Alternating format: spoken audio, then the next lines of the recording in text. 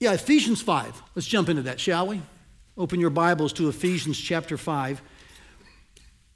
And let's make sure that we understand something very clearly from last week and from several weeks. And that the call of the Christian is to walk in love as Christ loved us. There can be no mistaking that. In fact, this is the summation of and foundation for our different kind of life. And we've been seeing this different kind of life since Ephesians 4, verse 1. It runs all the way through at least chapter 5, verse 2, which is where we were last week. We've seen it in phrases like walking worthily, walking holily, walking distinctly, walking sacrificially. All those words are just words that help us understand what he's after in these chapters, and that is that we're to walk differently. We've been called to a different kind of life. But different from what? Can we ask that plain and obvious question? Different from what? Well, this is what Paul pointedly, and if I could use this word, provocatively does in the next 12 verses of Ephesians 5. He lays out for us what is the opposite of walking in love. And in a phrase, it's walking in lust. So Ephesians 5, verses 3 to 14, we're going to see that this describes the person who isn't living on the spectrum of sacrifice. They're living in the sphere of self-satisfaction. Now keep in mind as we approach these verses that this is a continuation of thought. Now he does begin with the word but, so it's a contrasting continuation. But it still is continuing this thought that God's people are different. What he's going to employ now are some new analogies. We may call them some new synonyms. For instance, you're going to see the words light and darkness start showing up. It's just a way to expand our understanding of how different should we really be. And the answer, as different as light is from darkness, as different as love is from lust. Let's read Ephesians 5, 3 to 14. We'll only look at verses 3 to 6 today. But I want to read the full context. We'll cover the rest next week. Here's what God's word would say to us. But sexual immorality and all impurity or covetousness must not even be named among you. As is proper among saints, let there be no filthiness, nor foolish talk, nor crude joking, which are out of place, but instead let there be thanksgiving. For you may be sure of this, that everyone who is sexually immoral or impure or who is covetous, that is an idolater, has no inheritance in the kingdom of Christ and God. Let no one deceive you with empty words, for because of these things the wrath of God comes upon the sons of disobedience. Therefore, do not become partners with them. For at one time you were darkness, but now you are light in the Lord. Walk as children of light, for the fruit of light is found in all that is good and right and true. And try to discern what is pleasing to the Lord. Take no part in the unfruitful works of darkness, but instead expose them. For it is shameful even to speak of the things that they do in secret, but when anything is exposed by the light, it becomes visible. For anything that becomes visible is light. Therefore it says, awake, O sleeper, and arise from the dead, and Christ will shine on you. Fantastic set of 12 verses that I believe really lay out for us 4 realities concerning light and darkness. Let me show you the 4 realities, can I? We're only going to talk about the first one today, but I want you to have at least a heads up about where we're headed for the next 2 weeks. Here are the 4 realities Paul discusses and addresses in these 12 verses as he continues the thought of what a different kind of life looks like. The first reality is that darkness depends upon deception to thrive. You see this in verses 3 to 6. The second reality, that darkness necessarily is distanced from light, 7 to 9. In verses 10 and 12, we see that darkness demands discernment from those living in the light. And the final reality is that deliverance from darkness comes through the light of Christ. That's verses 13 and 14. We're going to address the final three next week, Lord willing. This week, can we just look at this first one? What Paul really emphasizes between verses 3 and 6, that darkness depends upon deception to thrive. Now, here's how I draw this from these 4 verses. I want to show you what I think is a visible way to kind of understand these 4 verses. Because what we have here really is a list of 6 sins. We'll call them 6 sexual sins. And they're cornered by 4 cautions. So perhaps you want to mark in your Bible, draw this in your journals. I'd encourage you to have a picture of it. Do something to remember this, because this really helps the verses, 3 through 6, kind of lay out for us as we dissect them. But understand something, church. We don't want to be just a church that dissects the text. We want the church to dissect us. Hallelujah, amen? And sometimes we can, if we're not careful, just get full of knowledge, word meanings, textual intent, and we leave thinking, oh, I know what that means, and we've not let the text actually dissect us. So yes, I enjoy and will continue to dissect the text with you, but only under this, with this promise that you and I will let the text dissect us. Amen? Amen? Amen. There we go. That's the answer we're looking for. We want the Word of God to change us, and I know it does and it will. So notice in this kind of boxed diagram, there are 6 sexual sins. I think the first 3 are sins with our body. They're action sins, we'll call them. I think the last 3 are verbal sins. I think they're all sexual sins. I'll explain why in a minute.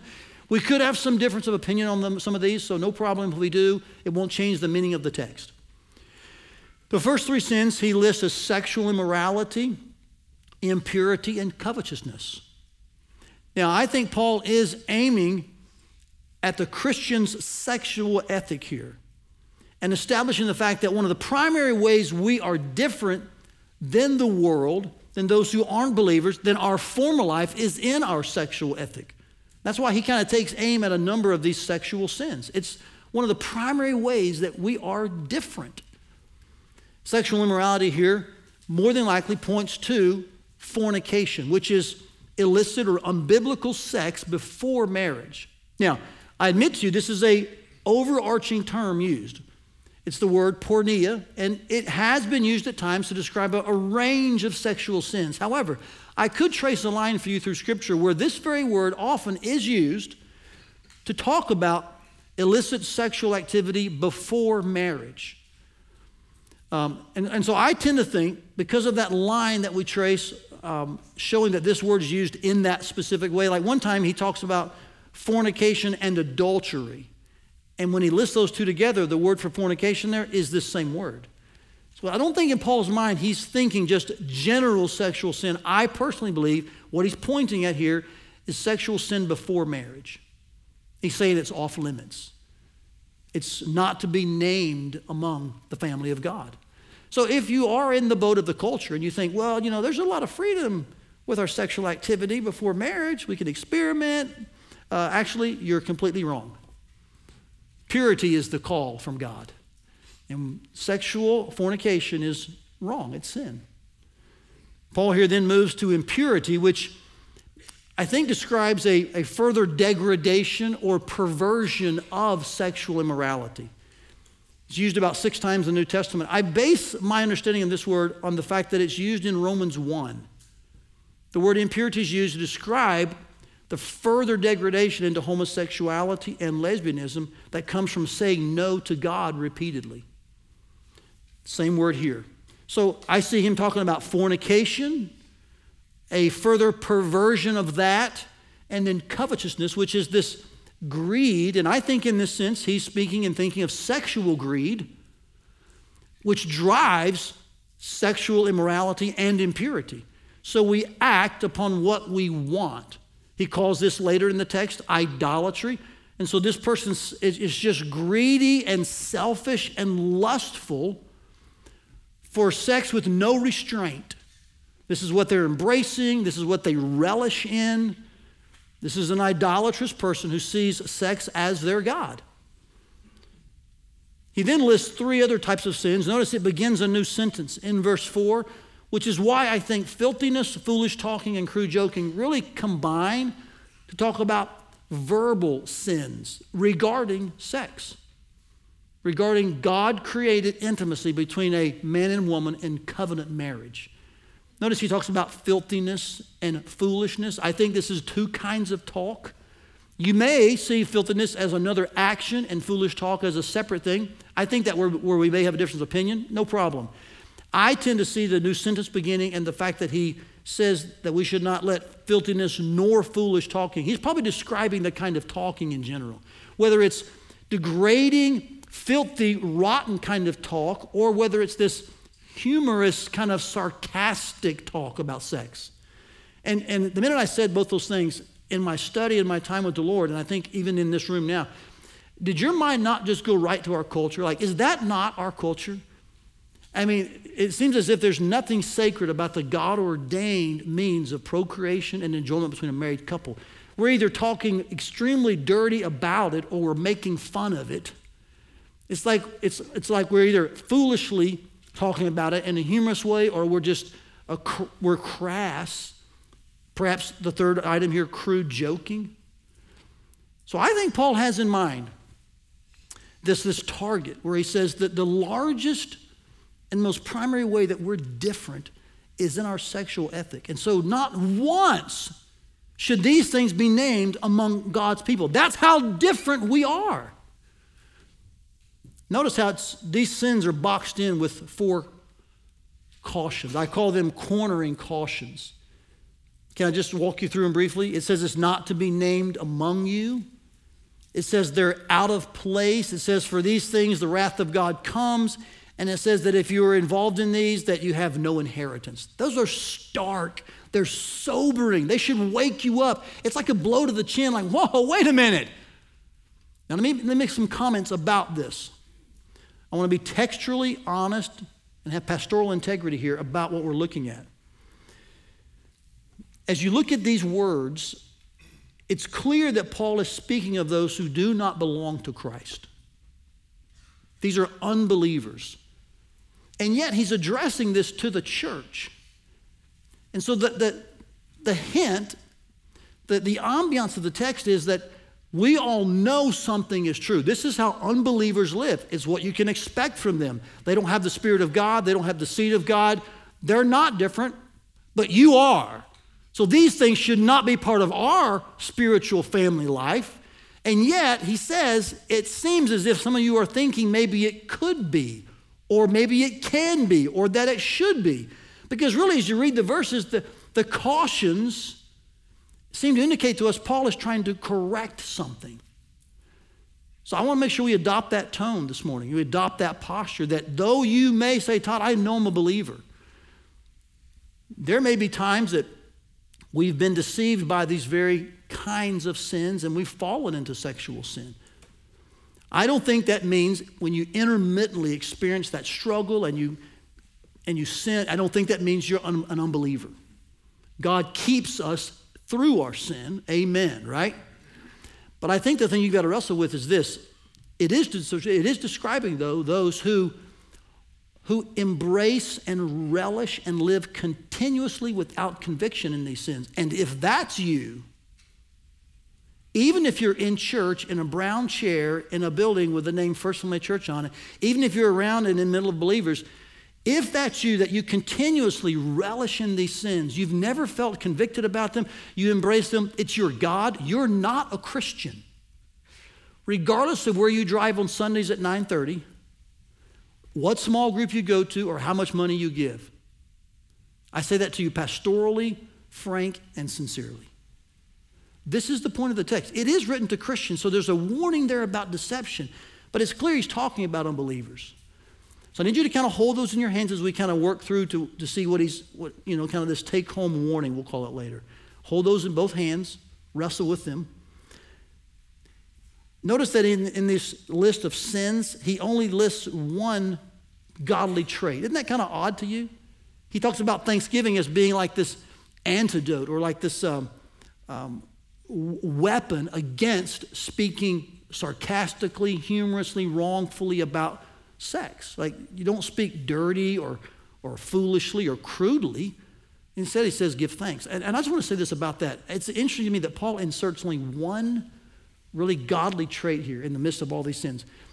Don't ever underestimate the power of a grateful heart in your battle against sin. Gratitude is a supremely treasured spiritual weapon. Now, there's another reason I think that Paul only lists one godly trait here in the midst of these 6 sinful habits. It's because, listen very carefully, I don't think Paul is aiming here to describe or define the sins. I need every ear listening, every eye watching. I don't think Paul's point here is to try to help us understand specifics about the sins. I think what he's aiming at is helping us understand more about the danger and deception contained in these sins. In other words, we could say it like this. It's primarily about what the sins indicate than perhaps how the sins operate. And if you find these sins present and ruling and dominating in your life year after year, if you find that you love them and you relish them and that's your God, the sense may be for you to think, well, I guess I can just have those and be a Christian.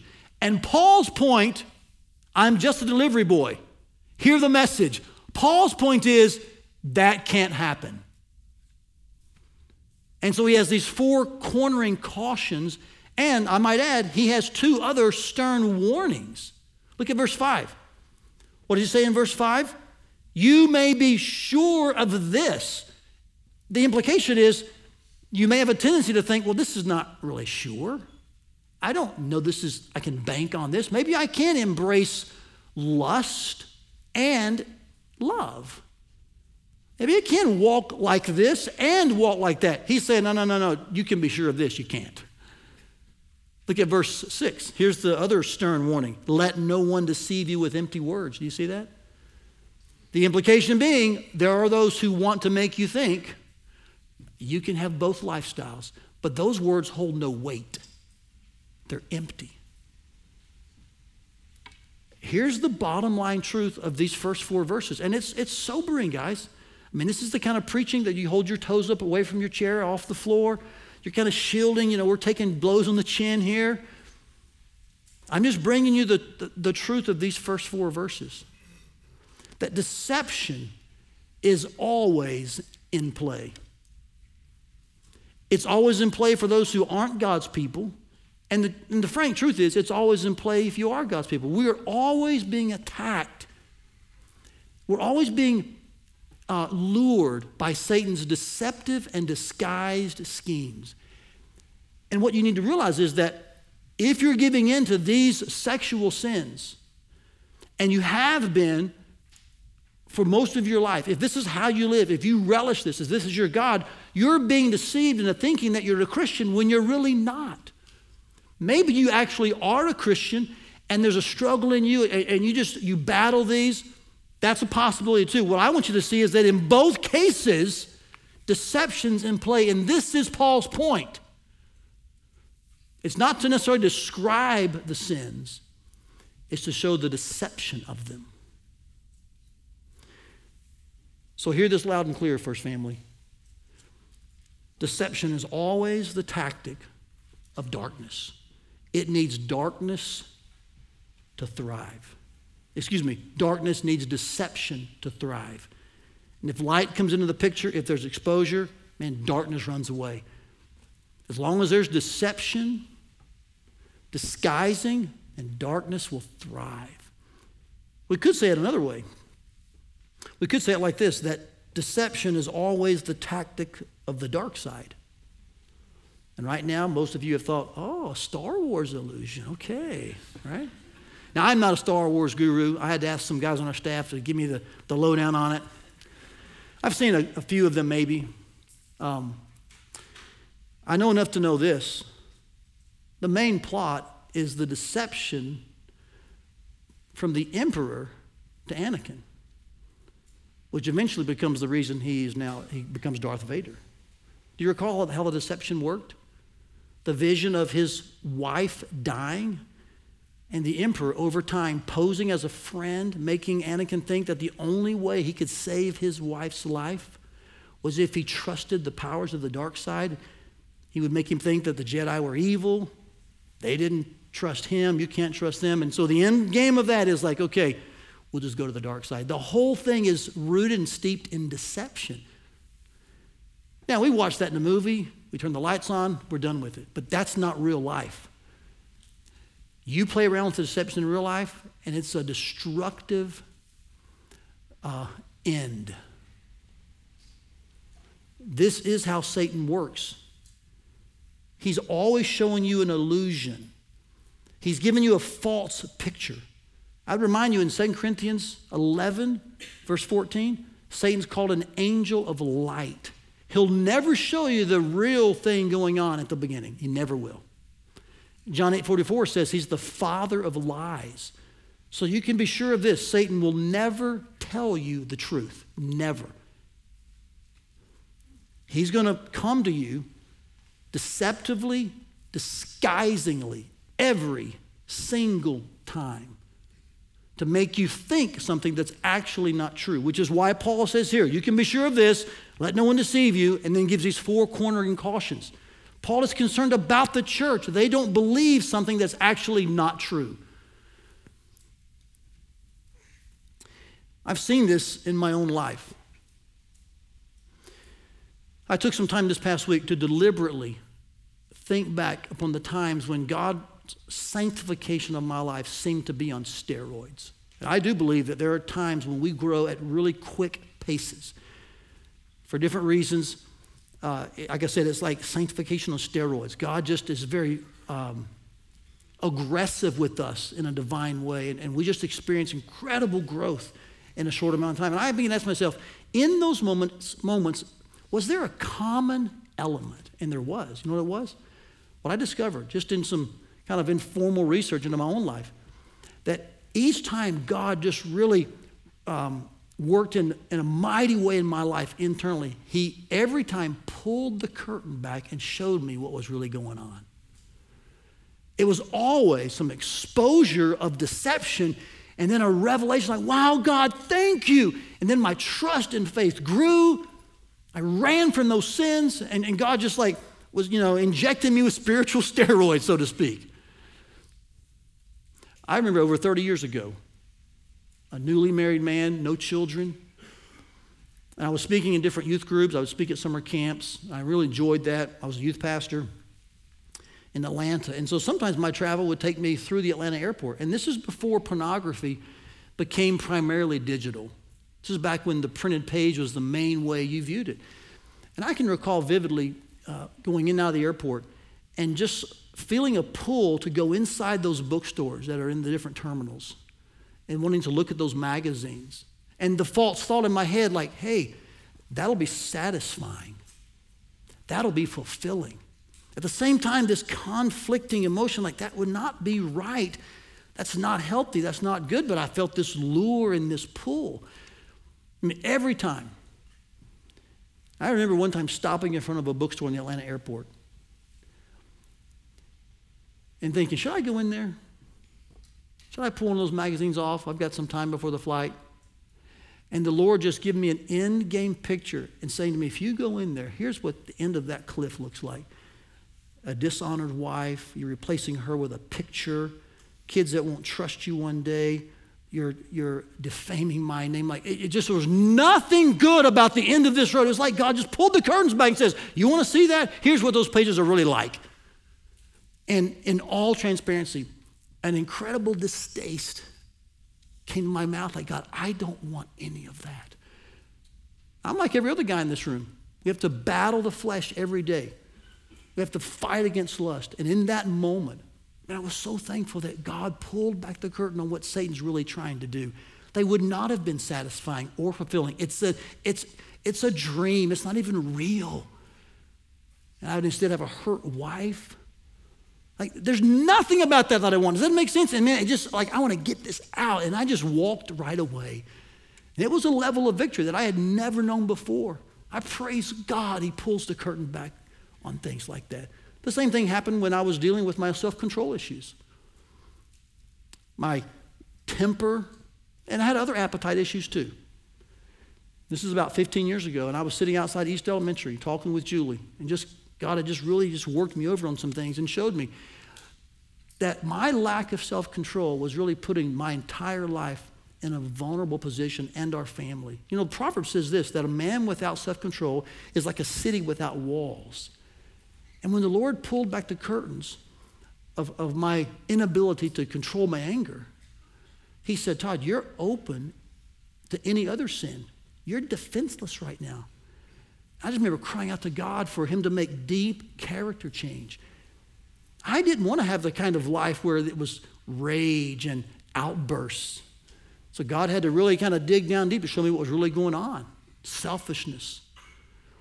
Same thing's true in regards to making your work an idol. I've done that.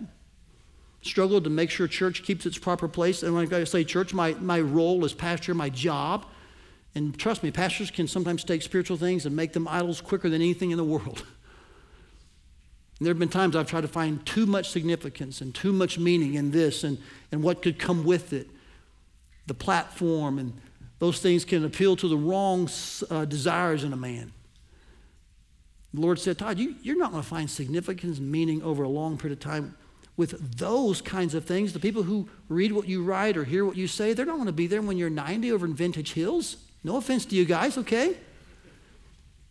And I kept thinking, I'm putting the wrong emphasis on the wrong people. I want to be a good pastor and a good shepherd. I want to work hard, but not at the sacrifice of the right people at the right time. And I remember years ago, God just saying, give the right people the right amount of time in the right way. And just relieving the pressure of thinking that your work is the most important thing in the world. Those are three areas that when I looked at them, it was God pulling the curtain back and showing me, here's what's really going on. What I'm saying to you is this. Exposure is a really good thing. Having your eyes open to what's really going on is a beautiful thing. Because we see that really what's happening is we are being deceived to think something's true that's not really true. And in this text here, here's the deceptive temptation that Paul's laying out for these believers in the church. To think that you can walk sacrificially in love while at the same time walking selfishly in lust. And his point is that can't happen. Not a chance. And right now, you're probably thinking, well, I think I know somebody who is. No, you know somebody who's deceived. You can be sure of this. Do you see how quickly we are to kind of resort to our own human understanding, to our experiences? Instead, let's rely on God's word. Let's hear what he says to us this morning. Again, hard-hitting, nail-biting, yes. But in a culture that wants to make sex just another thing that anybody can do in their own way, where there's no rules, I'm thankful that God has parameters for our own good and his glory. And there is truth and there are lies. There is a right way and there is a wrong way, church. So I just want to make sure you understand, this is the temptation that they're facing, the deceptive, disguised temptation that they're having to deal with. Can sinful habits continuously rule in the life of the believer? Can we just embrace a life of no restraint, of sexual lust and selfish living? Can we just embrace that and say, hey, I'm part of God's family? The answer is no. It's not to be named once among you. It has no place. And if that's you, you have no inheritance in the kingdom of Christ or God, and the wrath of God is coming for you. That's why a take-home warning is so in order at this point. Jot this down, commit it to memory, make no mistake, First Family. Relishing sexual sin and embracing selfish lust has no place among the children of God. Remember, this is contrasted against a life of walking in love, what we'd call just godlike sacrifice. So as you look at these two ways to live, which one sits on the throne of your life?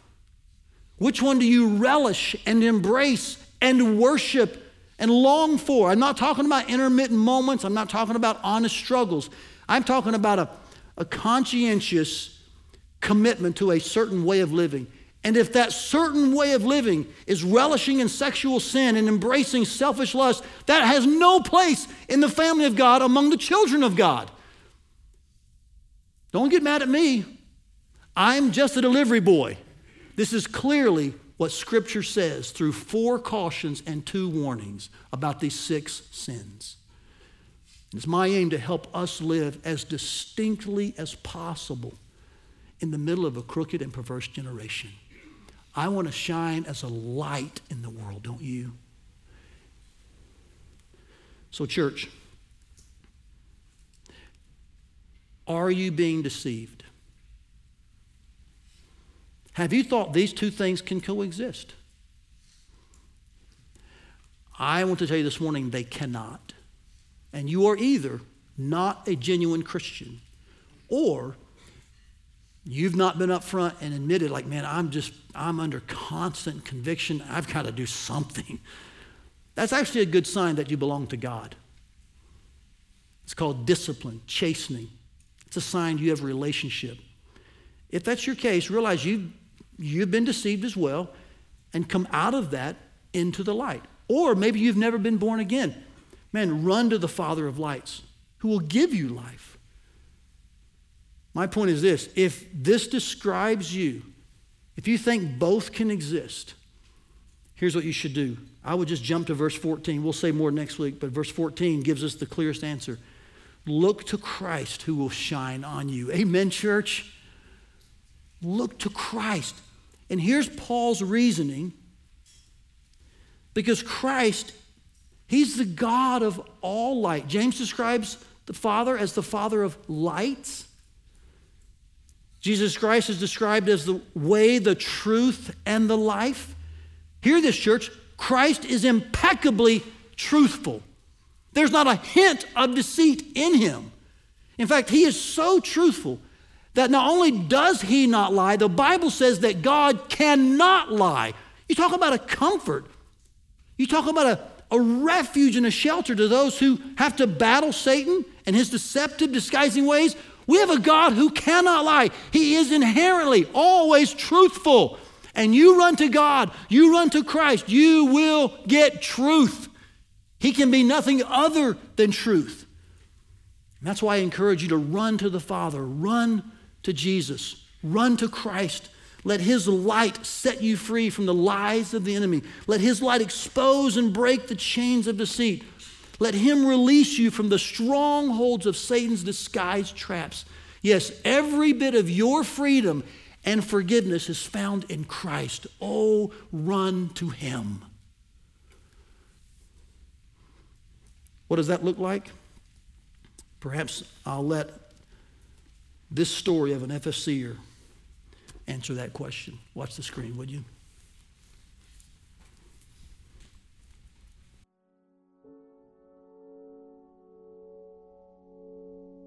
I was in elementary school, about 9 years old, jumping on the trampoline in my backyard with a friend who had brought pictures of his dad's pornographic magazine with him, and he showed me on the trampoline jumping. And at that point, it opened the door because I had not even had conversations with my parents about this. And so it became a place of shame and hiding that at that time. And the older I got, the more involved with church activities I got, the more that I would hide that. I got to the point of thinking the lie from the enemy in all of this was that, well, if I just settle down with a girlfriend and that's the one that I end up marrying, then everything's going to be great. So I met Karis, and for 3.5 years that we dated, I still struggled with it. Oh, well, when we get married, now I'm going to be able to enjoy a sexual relationship with my wife, and it's going to be wonderful. It didn't stop. Got to a point over that span of time that I believed that my whole life, this was how I was going to have to deal with it. And there was and this is even more of a deception, is that when in the midst of all of that, my mantra getting up in the morning was, please forgive me. I did that thousands of times, but yet I would put myself right back in a situation again to view it. November of 2009, the deception was found out. And it was at that moment that the only thing I've known for the last 16 years and 5 years of school has been church work. And so when I got home, probably the first time I ever remembered, I wept bitterly in my home. And Karis was at work, and it was just me and God. And it was probably 2 hours of how long I sat there and I cried. And honestly, I really truly believe that God was beginning a cleansing from the sin at that point. And that's when it all hit me at that point.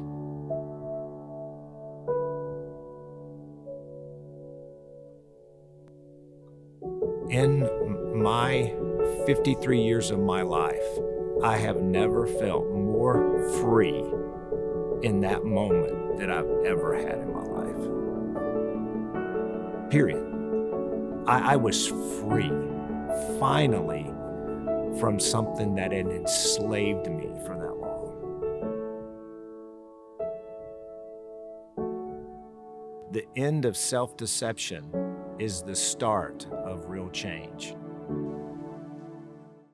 We hope you enjoyed today's message. For more messages, visit firstfamily.church/sermons or subscribe to our podcast feed. Thanks for listening.